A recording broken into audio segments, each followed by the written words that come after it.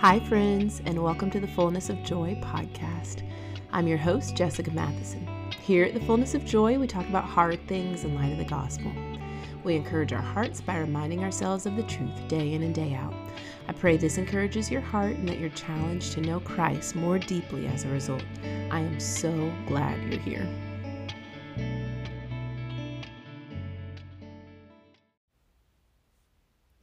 Hey friends, this week's episode is going to be a little different than our previous episodes. As I considered what to share with you all during this Holy Week leading up to Easter, I was going to do something simple and just read a passage of scripture, allowing it to encourage our hearts and leaving room for reflection, but I just felt this little nudge to share a little more of what's been on my heart for the last week. As I'm sure you know, last Monday, a woman killed 3 children and 3 adults at a private Christian school in Nashville. Just saying these words out loud makes me sick to my stomach. As I think about the depth of the loss, the pain, and the grief that families are dealing with, I cannot imagine the heartache that must be plaguing them constantly. I've been heartsick for the last week as I consider the plague of evil in our world and the pain these poor families are experiencing as a result of what looks like a victory for the enemy of our souls. All last week I kept saying to my husband, I can't stop thinking about Nashville. This just hits different. This was a sweet Christian school, and it just goes to show that you're not safe anywhere, and none of us are guaranteed tomorrow. I've held my children a little tighter and prayed a little more desperately, just thanking God for the gifts of their lives. When I consider the evil that led to the awful slaughter of these innocent lives, my heart drops within me, and I'm deeply grieved. How long, Lord? How long will we see the enemy continue to win battles for the minds of our children and young adults? I cannot claim to know the motives of the shooter, but I can tell you that whatever they were dark, evil, and directly inspired by the pit of hell. When we look at the state of our world, most of us are just plain overwhelmed. The facts of this situation are really grim. It was a woman who identified as a male, and she had a sick vendetta to take lives because of her hurt and pain and a deep and dark web of deceit that completely overtook her mind and heart. She very specifically targeted Christians. The people are supposed to be a welcoming beacon of hope for those who are hurting. Blinded and consumed by her hurt and pain, her only way out was to seek to destroy that which could have brought her healing and life.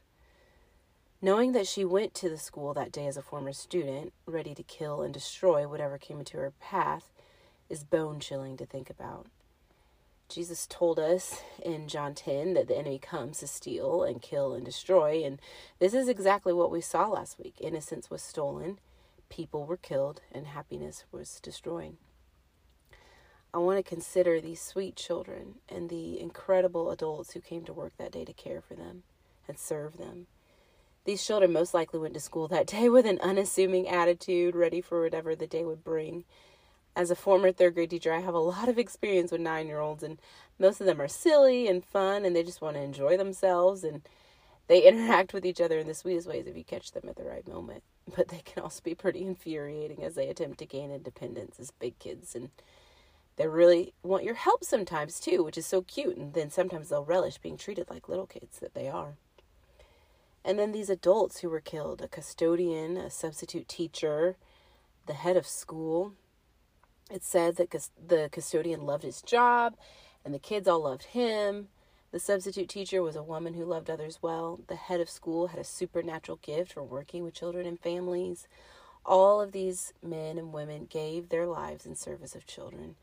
And as I continue to think about this awful tragedy and the horrific roots of demonic evil that led to the deaths of these innocent people, I just can't help but wonder, God, where are you? And how can things like this keep happening? I've been studying Isaiah over the last few weeks, and it has long been a favorite book of mine in the Bible. I've just always been so captured by it, and I'm slowly reading through it and just trying to really pour over the text, and it kind of seemed an unorthodox choice for a Lenten reading plan to prepare for Easter, but it's just been such an encouragement to my heart. I don't know if you've ever heard this before, but Isaiah is actually considered the fifth gospel. And this is due to the beautiful theme of messianic prophecy that points us to the coming Christ. So Easter, as we know, is a time of celebrating our risen Savior. But before we can get to Sunday, we do have to consider the darkness of Friday. 3 days before he rose from the dead triumphantly, Jesus was crucified. And he died a sinner's death on a cross. He bore the shame and guilt of all mankind, and he was forsaken by his heavenly Father, whipped, beaten, mocked, rejected.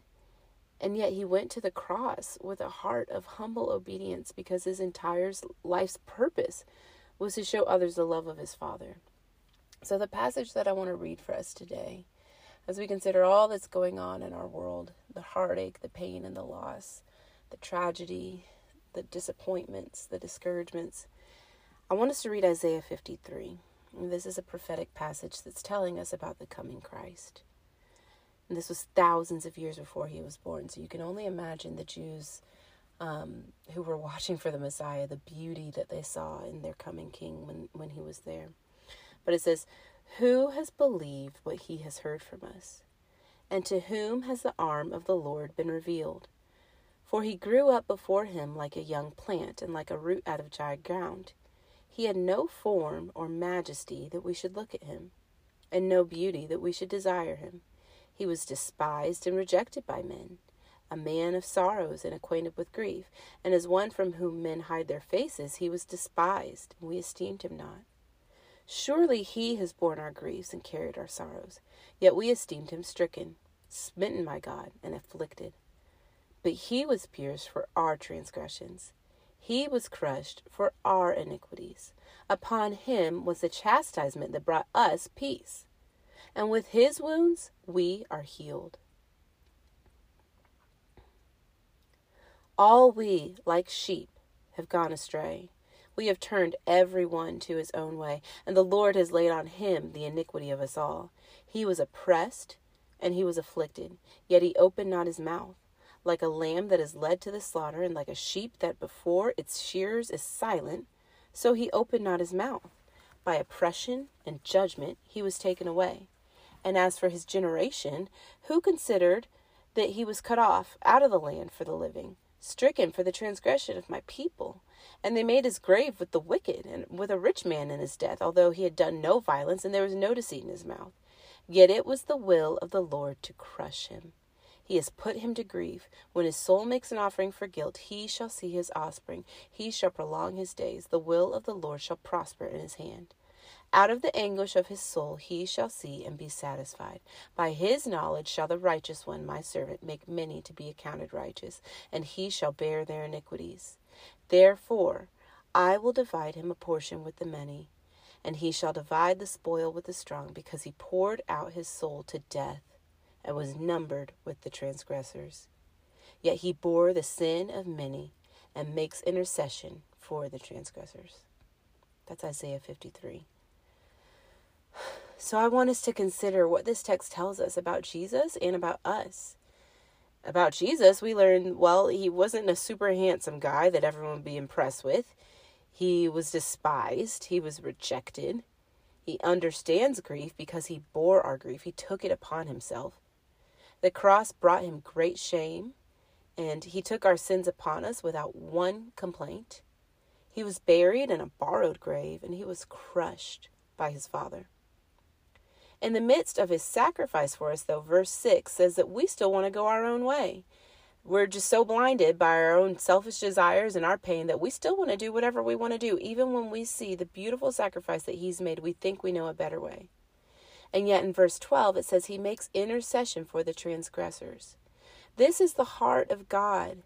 He sent his Son to earth to show us who he truly is, and then to allow him to intercede for us, pleading that the Father would give us mercy. We cannot make sense of the tragedy in Nashville with our human minds, and we know that God works all things together for good, and that he's near to the brokenhearted. That's what his word says, and many of us have experienced this, and so we know it to be true. But we still also don't understand why he allows bad things to happen to those who love him and serve him and walk with him.